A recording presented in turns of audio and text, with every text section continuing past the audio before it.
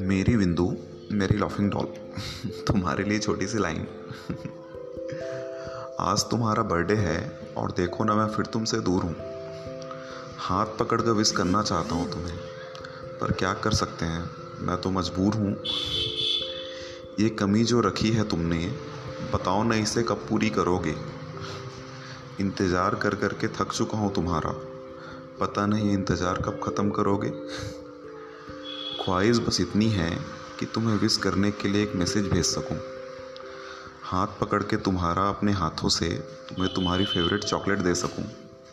तुम्हारी 4 इंच की लंबी वाली स्माइल जी भर के देख सकूं। तुम्हें सबसे पहले विश भले ही ना कर पाऊं, पर ये आखिरी मेरी होनी चाहिए। रोज़ रोज़ मुलाकात ना हो तुम्हारी, पर मुलाकात ज़रूरी होनी चाहिए। पर यहाँ तो हाल ऐसा है कि मिलना दूर है, तुम्हें देखना भी मुनासिब नहीं, और यहाँ सोचकर तुम्हारे बारे एक पल भी रहा नहीं जाता।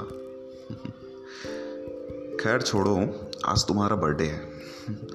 मैं दुआ करता हूँ कि तुम्हें सारी खुशियाँ मिले, और इन खुशियों के मामलों में तुम्हें मेरे हिस्से का भी मिले।